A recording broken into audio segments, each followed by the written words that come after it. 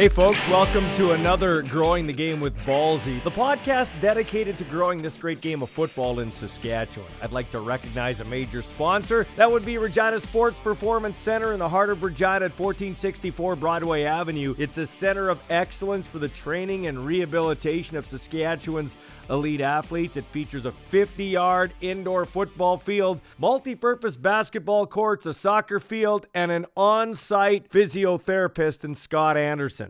Our first quarter is brought to you by Face First Medical Aesthetics. Beat back father time in a naturally looking way with Crescinda Tkach and her great staff above Gabo's on Dudney Avenue. In the first quarter, I catch up with former U of S Husky safety Josh Haggerty, who's into his second year playing with the Toronto Argonauts. As a second-year guy, how much more do you appreciate the mental reps? Yeah, you realize from last year and this year that the mental reps mean a lot. You know, as a backup guy, you might not always get the most reps in practice. So being able to lock in on those walkthrough reps and stuff and study from the guy ahead of you is super important, especially coming down the stretch here. And because football it's not a contact sport, it's a collision sport. You never know when your number's going to get called, right?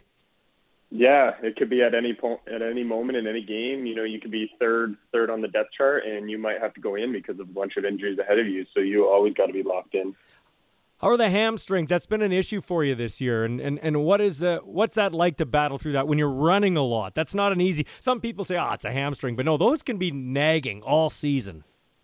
Yeah, it's super frustrating. So, I've been kind of battling both my hamstrings this year, both from last year and years prior and stuff. So they never really fully heal up as I've learned this year. You know, I did a great job of recovering them and healing them in the off season, but then as a 19, 20-week season goes along, it just catches up with you, especially for me being on, cover teams and on defense and stuff where I'm just running all the time. You get very little time to recover in between games and stuff. So it's kind of a balance all year of keeping up with recovery and being able to take the time that you need but so you can be ready for game day. Do you do a better job looking after your body now that you're a pro? Is that kind of one of the things when they say, I learned to be a pro? Is that one of the aspects you learned to do? Absolutely. I feel like in college, when you're a little younger, I'm still pretty young, but when you're a little younger, your body can heal and bounce back a lot faster.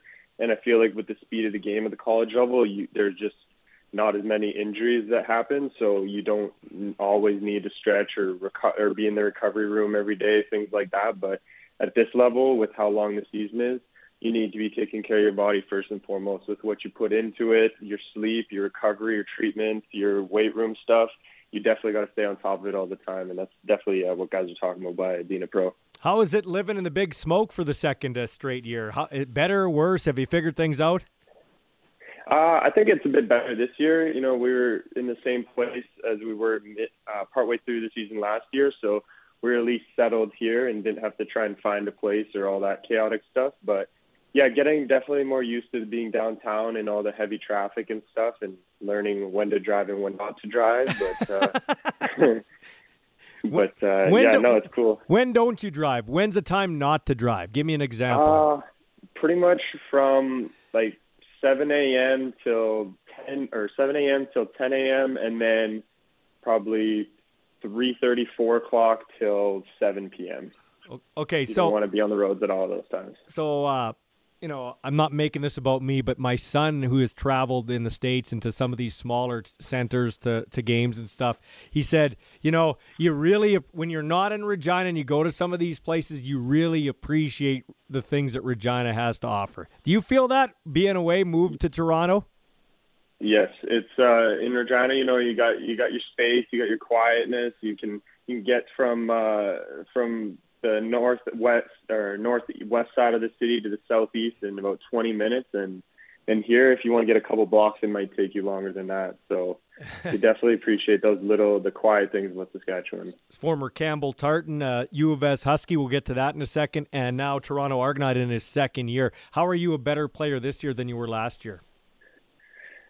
I think talking about before, being a pro and knowing what to expect this year, taking care of my body more so, being really into the playbook, and just the confidence. I feel like that's the biggest thing going into year two is you got to kind of take that ooh and awe factor out of it and realize that you're here for a reason. You gotta step up and play and take on some of these number one receivers and running backs. So when your number's called, you have to be ready to go, and there's no excuses for being young or inexperienced at all. So I feel like you gotta embrace it and challenge yourself and do the best you can do. You know, you really do play for the love of the game, don't you, in the CFL? It's one of the romantic things about the league, because the people playing make as much as some of the fans, or the fans make more than some of the players, which is unheard of in any other professional sport. Now that's good and bad for you, I guess, in some ways, but you are really playing for the love of the game in some respects. You're not getting rich. You're living in Toronto. It's not cheap to live there to begin with,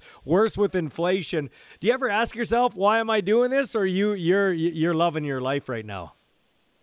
I'm loving what I'm doing. You know, I got to play football for a living, and it beats any desk job for me. So I can't really complain at all. I love it. And I do play for the love of the game. You know, like, I love the sport. It is physically and mentally exhausting every day, all year. And it takes a lot out of you. So you got to really love what you do. You know, you're getting yelled at all the time, or you're getting beat up constantly, and you got to keep going for 6 months straight. So like you said, almost base salary. So it's tough, but I wouldn't change it for anything. Have you allowed yourself, Josh Haggerty, to think about the fact that if you win, you'll be playing for the most storied trophy in Canadian football in your backyard? That's cool. Yeah, it's pretty surreal to think about. I think it won't hit me until I'm in Regina and being able to experience the whole Grey Cup week, if that comes. But it definitely crossed my mind a lot, especially recently, just how cool of an experience that'd be. You know, at the last Grey Cup in Regina, I was sitting with my dad in the stands at the 50-yard line in the freezing cold. So to be able to be on the field for the next Grey Cup there would be amazing, and I'd love that. It'd be unreal for my second year. You just gave me chills talking about that. That's Canadiana right there. Lastly, your old team, the U of S Huskies, they're having a great year. Mason Nice and the boys rolling here. They're 7-1, I guess now 8-1 after knocking off Manitoba. They're going up against UBC. It kind of feels like it's their year. It feels like I think if they get by this Hardy Cup, they should take care of Atlantic Canada, and they'll be right back down east competing for a Vanier Cup. You still stay in touch with the guys? Oh yeah. All the fifth years those are my guys. Those guys that I came in with, and some of my best friends. So definitely still keep in touch with them and wish them good luck throughout the season. And yeah, they're killing it this year. I'm really not surprised. Like, I knew Coach Floyer would have that group ready to roll over everyone, and they've certainly showed that this year. Mason has had an unbelievable, I'd say, Heck Crichton season this year, and I think he's going to really lead them through the postseason here and down the stretch. And I think they'll definitely be back in that game, and I hope they get Western again to get some redemption on them.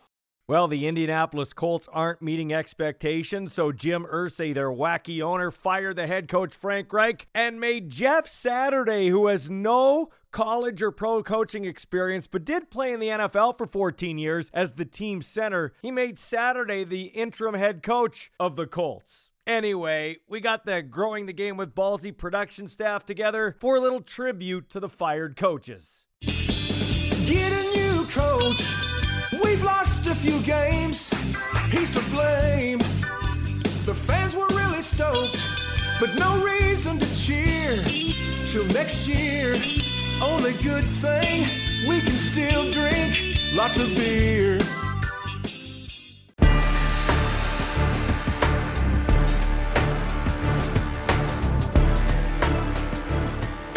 Second quarter is brought to you by Paul Waldo over at Royal LePage. Get in the real estate game with the three-time Grey Cup champ by calling 306-502-5355. Dave Jackson's one of the great coaches on the staff of the Regina Thunder. As you'll hear, he's proud of the culture they created So you obviously are a football nut like me. You know who Jeff Saturday is. He's now the coach of the Indianapolis Colts. He used to be their center, and he has come from the ESPN broadcast booth, and he hasn't ruled out bringing Dan Orlovsky, who used to be the Detroit Lions quarterback who's famous for stepping out of the end zone, and now he's a pretty good analyst on ESPN. He might bring him in, but the way Jim Irsay, the owner, was talking, he's talking like it's pretty easy to be a coach. It's not rocket science. Tell me, how hard is it to be a coach, especially of young men? Well, I think it's coaching and teaching. I think most people will agree it's extremely difficult. It's one thing to come up with X's and O's.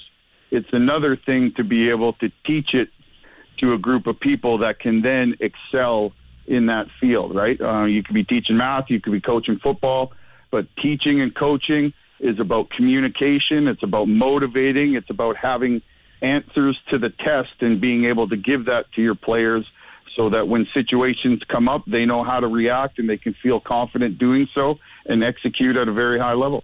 Dave, talk about being a special teams coach. You've done that a lot of your life at pro level here with these guys. Is it easier to get junior, young football minds to buy in to be a special teams guy, or pros because they're getting paid? Because it's not easy to get guys to want to play special teams. It's like the ditch digging of football. Well, yeah, nobody shows up to their football team to be the right guard on punt team. But in my experience, players will do whatever you ask them as long as they believe in what you're asking and they can trust you. So if you have a group of people that are leading your special teams that are, the players know that they're there for them and you've got their best interest at heart, and they believe in what you're doing and they trust that everything you're delivering is sound, in my experience, they want to be a part of it. If they find that the program is not putting a lot of emphasis on special teams and it's kind of an afterthought, they feel that and they don't want to be a part of it. And it's no strange fact that the more successful teams often are also successful on special teams. And that's really at any level, from minor all the way up to the NFL.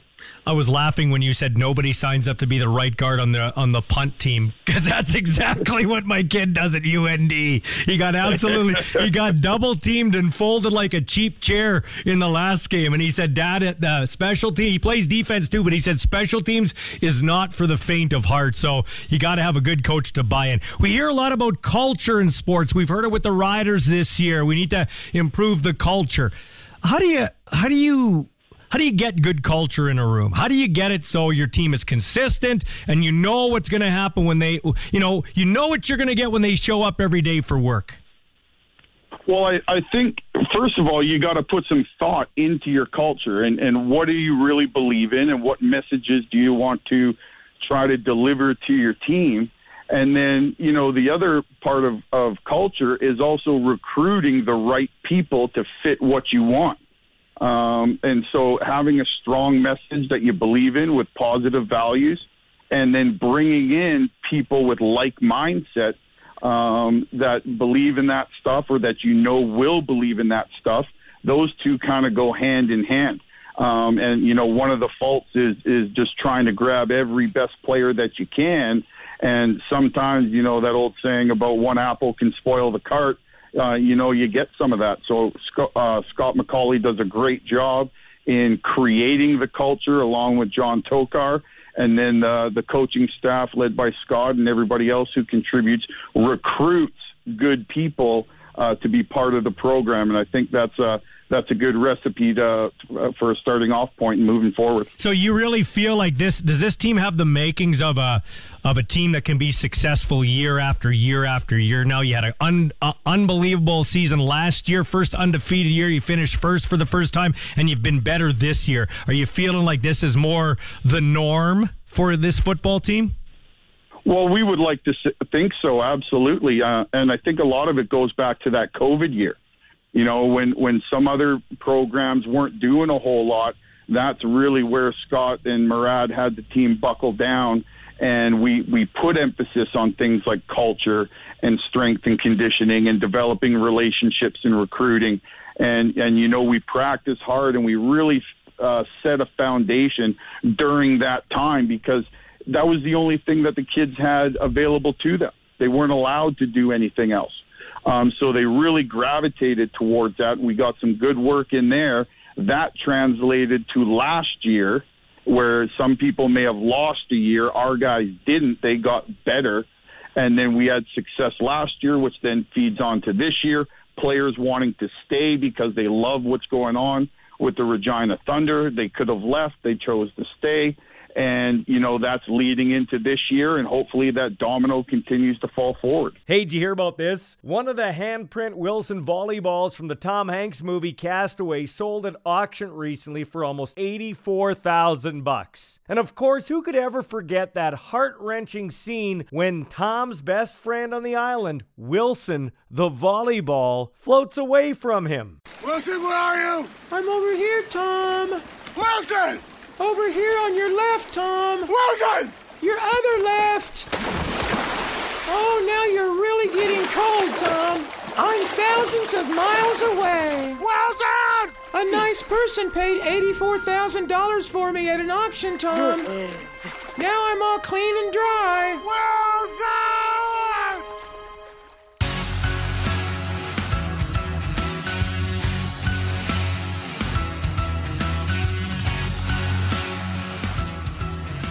Time to recognize another title sponsor. It's Regina football royalty John Ryan and his foundation. They've helped out this city's athletes for years, from a $200,000 donation to the U of R to outfitting young RMF players with gear. And thanks to John Ryan for supporting this podcast, too. He recently retired from football. Man, did he give us some great memories. And the only Saskatchewan kid to win a Super Bowl. He'll be a regular here on this podcast and on my show on 620 CKRM, The Sports Cage, talking NFL, CFL, and college ball. Hey, speaking of special teams, John Ryan would like what he's seeing from Rams kicker Eldo Galvin, as he had a great bounce back year in U of R Ram colors, especially punting the football. Aldo, first off, it's student athlete. Tell the folks what you're taking in school, man. I'm majoring in sport and rec management with a minor in German language and a diploma of business administration.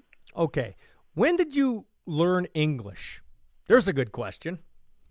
I started back in elementary school, probably like around, I don't know, when I was like 8 years old. Okay. Had you ever been to Canada before you ended up here in Regina?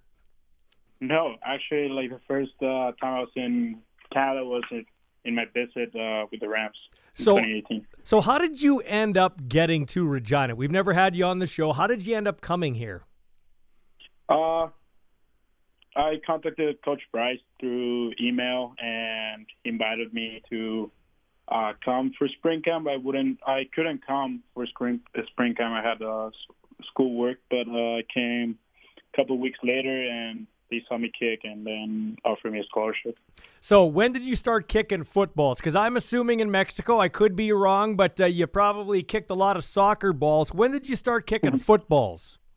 Correct. I started kicking footballs like probably when I was like 14. 14, it was my first season playing football. Mm-hmm. But my dad used to be a kicker too, like back in the day, so he taught my brother and I like to kick the football earlier. Okay, so your dad, who did he kick for? He played back home he played college back home and semi-pro. Has your family been up here to watch you much since you've been playing here? Yes. They usually come for 2 games every year. Last time they came was in 2019. Last year they couldn't come. Mm-hmm. But actually they're coming next week to see the semifinal and hopefully the final. That's awesome, man. So how do you like Regina? How do you like Saskatchewan? It's not Mexico, that's for sure. Yeah, it's totally different. I like it. I like the people. I like the team. My coaches, my teammates, all the Ram Nation.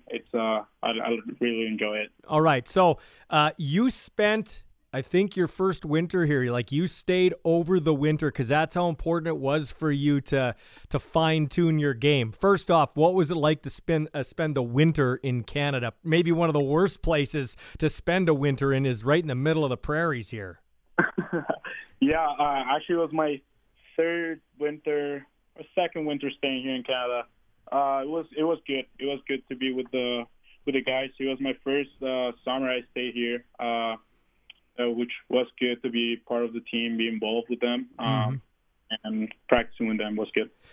So do you have a good set of gloves, toque, a parka, and do you take pictures and show your family, look what I'm wearing here?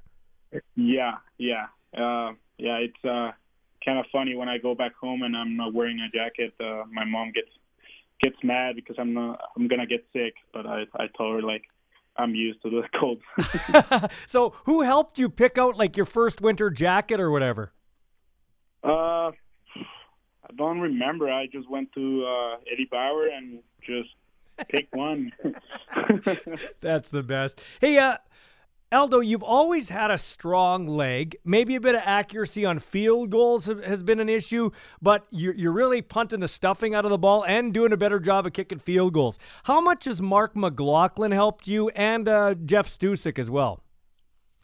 Oh, having Mark was amazing. Unfortunately, fortunately for him, he got a better job offer, so he's not with us anymore. But it was pretty good to have him as a mentor.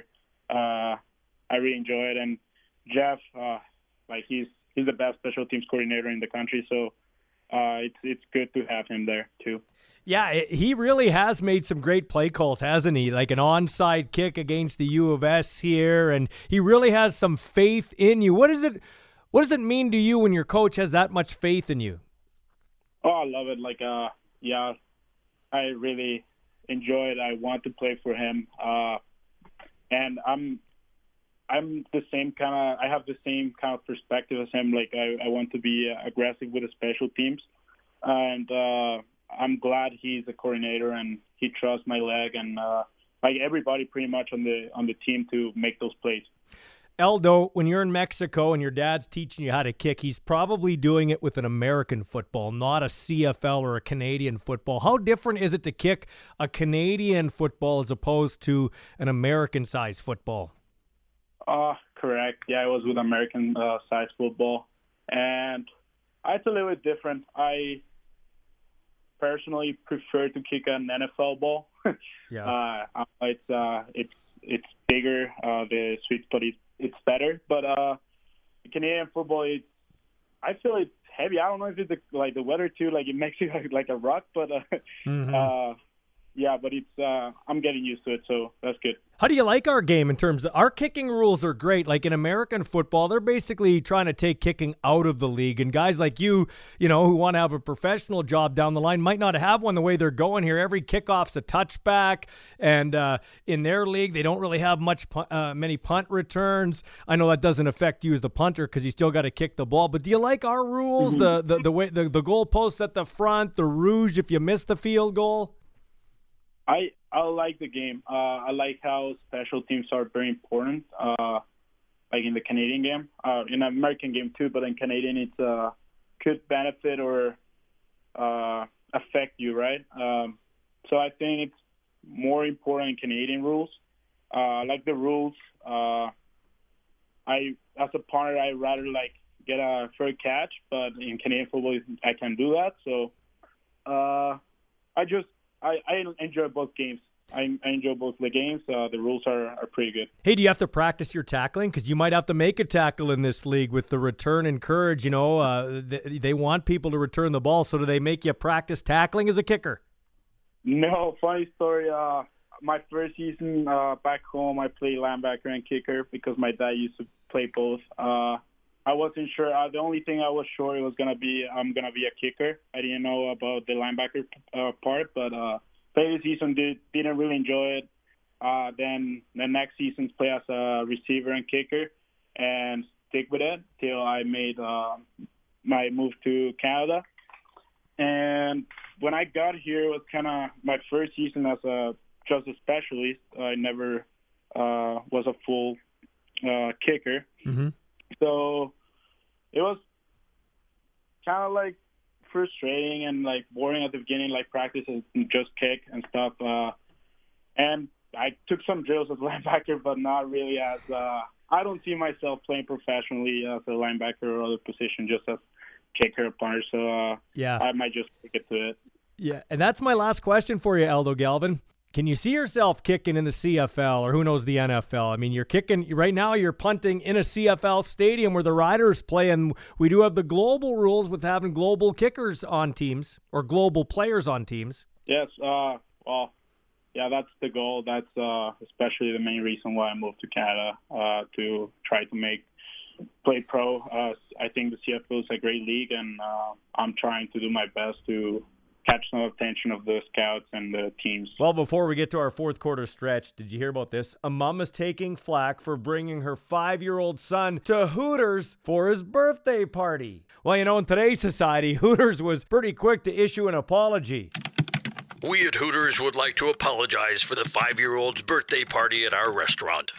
The mother complaining online had 2 very good points. 1, this party was a total bust. And 2, our big bouncers should never have let them enter. And they're in double trouble. Thank you so much for letting it all out and getting it off your chest. We were very touched. Our servers are overflowing with regret and are here if you need some support. And finally, thank you for exposing us to these big issues and keeping us abreast on the situation. Sincerely, Hooters.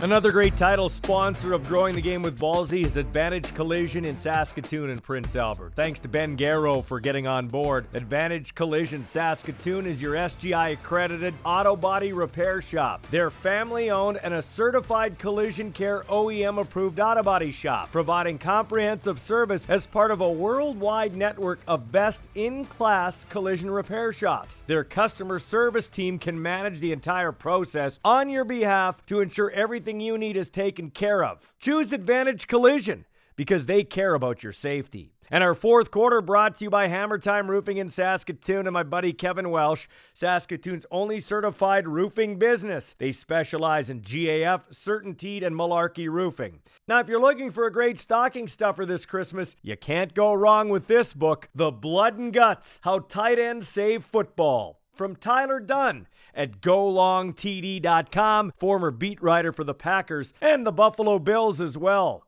You have a Saskatchewan Roughriders sweatshirt. How the hell do you have that? Who doesn't have one? There you go. That's the real question. Well, it's a Sharp logo. It's a Sharp team name. I'm a huge Colter Wall fan. Oh yeah, you know, he's the best musician going. So there's a Saskatchewan reference. I mean, really, that's when I write these stories and wrote Blood and Guts. It was Colter Wall in the ears and Boney Bear as well. But man, that soothing Colter voice, nothing beats it. But to answer your question, actually, my brother is a scout for the Buffalo Sabres, so he did a ton of work out there. You know, running around chasing prospects and whatnot. So. Yeah, he thought I'd like it. He picked one up, and I wear it all the time. That's awesome. Your brother getting a raise these days. The Sabres are actually off to a good start for a change. That's right, yeah. I mean, he's been there from Darcy Regier on through. So, Austin's seen a little bit of everything scouting for these Buffalo Sabres. It's looking good. We don't want to get ahead of ourselves. No. You know, we tend to get excited about little runs like this, but it feels real this time with the young talent they have. Well, as an Oiler fan, I can appreciate that. Okay, we'll get into the tight end book in a second here. You've covered Buffalo and Green Bay. That's interesting because kind of similar markets, right? Small, underappreciated, I would think. Very, very similar. The best way I can put it is like the town, the neighborhoods, everything takes on the personality of the team. So if the Packers lose in the playoffs in just crushing fashion to the San Francisco 49ers or what have you, everybody's depressed. Everybody's sad. Everybody's down. It's palpable. I mean, and it's because then you have the seasonal depression on top of it. You know, it's not going to get warm until like June. And Buffalo, same deal. When they're winning right now, and you can just feel it. Everybody's so dang excited around here. There's hope in the air. Like, I was just working at a coffee shop, and they've got like Josh Allen's signed jersey up on the wall, and everybody's just jacked up. So yeah, it's good now. But if they have another 13-second situation, it will be the exact opposite. It'll be like it was in Green Bay through all the playoff heartache. Yeah, you've just described Saskatchewan and what it means to be a Rider fan, Rider Nation. When we win, everybody's spending money. The businesses are happy. When we're losing, we throw the dog outside for 2 days. You know what I mean? It's one of it's one of those, and it's flat, so you can see the dog run away for 2 or 3 days. Tyler, this book is obviously something that's near and dear to your heart. How long did it take? First of all, how do you come up with the idea, the blood and guts, how tight ends save football? I've always just loved the game, and it really starts with that pure love for real football, having played it, having watched it, having covered it. You watch a game today, and I don't know, maybe I'm a little bit of an alarmist, but when Grady Jarrett just gently tackles Tom Brady to the turf and gets a penalty, when Chris Jones gets a flag for tackling it's just insane, and we've seen it a handful of times over the last 5-10 years, and it just feels like the NFL is seeking this middle ground that doesn't exist, this utopia of just this is just the right amount of violence in a violent sport. It drives me nuts. It drives a lot of people nuts. So I got to thinking, all right, have this pure love for football. What's the best way to tell that story while what we do love is kind of under attack and changing before our eyes? I mean, my God, if you're going to throw these flags, just make it touch football and be done with it, Roger. It's insane. And the more you think about it, the more that NFL tight end is the game distilled to one position. You have to do everything. There's physical toughness. There's mental toughness. So I just kind of set off around the country to hang out with all these guys: Mike Ditka, Tony Gonzalez, George Kittle, Rob Gronkowski, Jeremy Shockey. And then once I hung out with these guys, it kind of took on a life of its own. It became something that was even bigger than the tight end position, and I'd argue bigger than the game. I think when people read this book, they're going to learn a lot about the human condition, really. I became a Chargers fan because in Canada here when I was growing up, I'm older than you. I can already tell by your voice. We only got one NFL game a week up here, and the very first game I watched was in 1981 when I was 9 years old. That's right, Tyler, I'm 50. And it was the 1982 playoff game, Chargers and Dolphins, and you watch Kellen Winslow do everything for the Chargers. So Kellen Winslow was my first favorite tight end, and then Antonio Gates, the basketball player, they signed him for like $7,500, and he was an all-timer. Oh, well, then this book is for you. It's for you. I mean, we break that game down in meticulous detail because really that 81 game, the epic in Miami when it looked like Kellen Winslow was dying on a football field, I mean, that's really what catapulted the position to just a completely different stratosphere. That's when being an NFL tight end became something greater than, blocking, catching. It had definitely made some incredible strides with Ditka, Mackey, Jackie Smith, Ozzie Newsome, but I really do think that the epic in Miami, because we all saw, I wasn't born for another 6 years. The nation saw. Thanks, Tyler. Thanks. Appreciate that. Yeah, thanks. Yeah, the nation saw what a guy could do and be multi-talented and everything like that. So in this book and traveling across the country and meeting all these guys, Gonzalez, Kittle, Ditka, Shockey, was there one, without giving too much away, was there one eyebrow-raising story or an interesting nugget that made you go, oh, yeah, it was worth writing this book? Oh, my God, hell yeah. It happened again and again.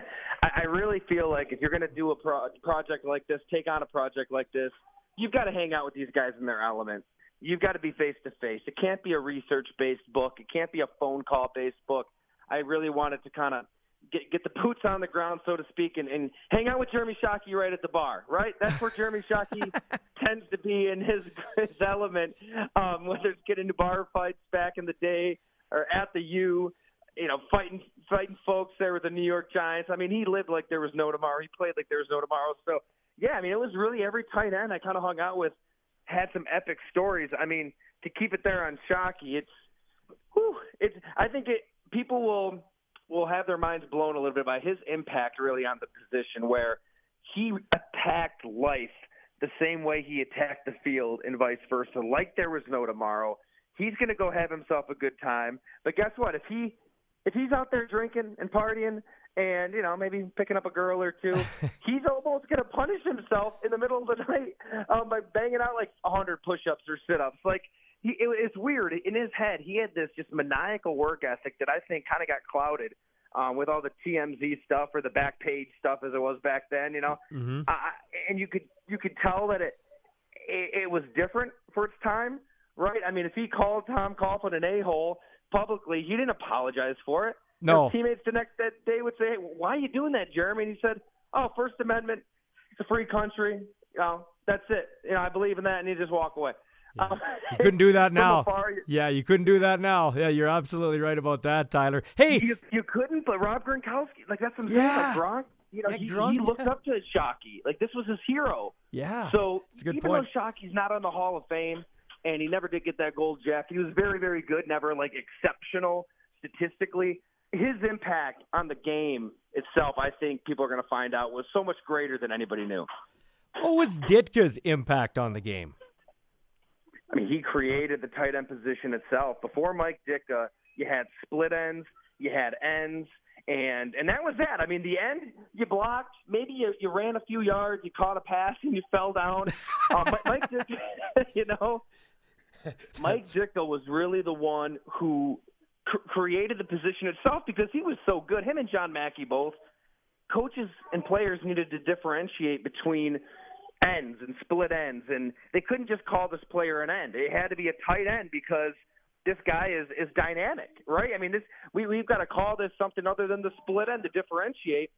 And I think, though, beyond the X's and O's and beyond Luke Johnson, his offensive coordinator, showing him how to get a two-way release by lining up just a few yards off of the tackle, it was him being an apex predator. It was him, making the field his domain.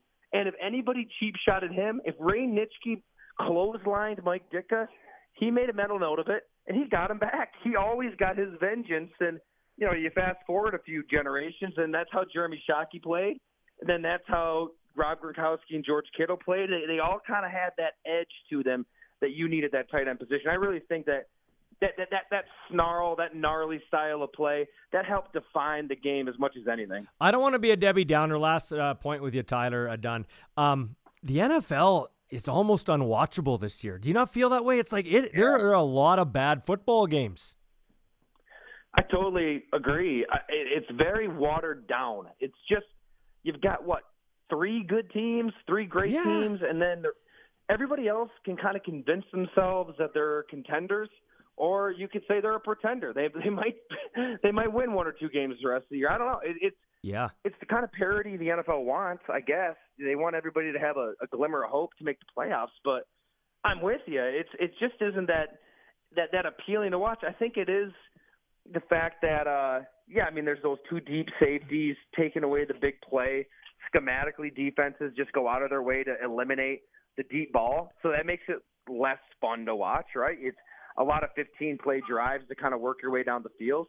And I just think a lot of it is the NFL trying to siphon that physicality out of the game. I mean, if a defensive player is terrified of getting fined tens of thousands of dollars, that's going to dull down their style, their play. And part of me gets it. Nobody wants to see, Blake Bortles in a Super Bowl or, name your backup quarterback over the years. Chase Daniel. Starters healthy. Right? Yeah, they want to keep the stars healthy, but I feel like, to kind of bring it full circle, you got to remember what the game is. There's an inherent risk. These guys know what they're getting into when they step on the field. And, I mean, ask somebody like Ben Coates. We hung out for this book. He's hurting like hell. I mean, he missed 2 games over a decade, one because his mother died, the other because he had a high ankle sprain and probably should have kept him out 2 months. He missed 1 game. Does he regret playing? Does he regret playing?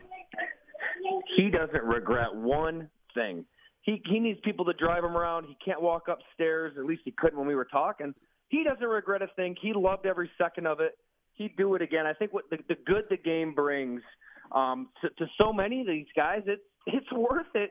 It's worth it. I just wish the NFL would own what it is. Just be honest with us. Yes, 100%. Don't tell us. Don't tell us an unsafe game is safe. It's not safe, and that's okay. Well, nobody says UFC is safe. Who says, we've made the UFC safer? No, that's why we're watching. And everybody that plays, I have a kid playing right now, a 20-year-old son. You know what you sign up for. It's not a contact sport. It's a collision sport. Yep. So, yeah. I totally agree. If they need to look at it, look at the product through that UFC prism. I'm a big Adam Carolla fan. He always puts it best. Society's moving toward octagons and safe spaces. It's like these two extremes, right? We either are offended by everything and want to live in a bubble, or we want to get into the octagon and, rock climb and jump out of air. And it's kind of like the NFL has always been one extreme, but they don't want to tick off the other extreme. They see everybody going that other direction, and they want to convince everybody, no, it's safe. We're doing our part. I don't know. I'm not saying that everybody needs to be cannibals out there. Obviously, there's a line, but when you know it, you kind of know it, right? Yeah, exactly. It's gone too far, and the overcorrection has kind of made the game worse, I think. Tyler Dunne at golongtd.com, and his book, The Blood and Guts, How Tight Ends Save Football, is out now. Amazon.com, probably at your favorite bookstore. It's outstanding. I'm going to get it tonight. Thanks for your time, Tyler. Hey, thank you, man. Really enjoyed it. Would love to do it again, and I got to check out some Rough Rider action, man. I got to be a true fan. I got time to step it up.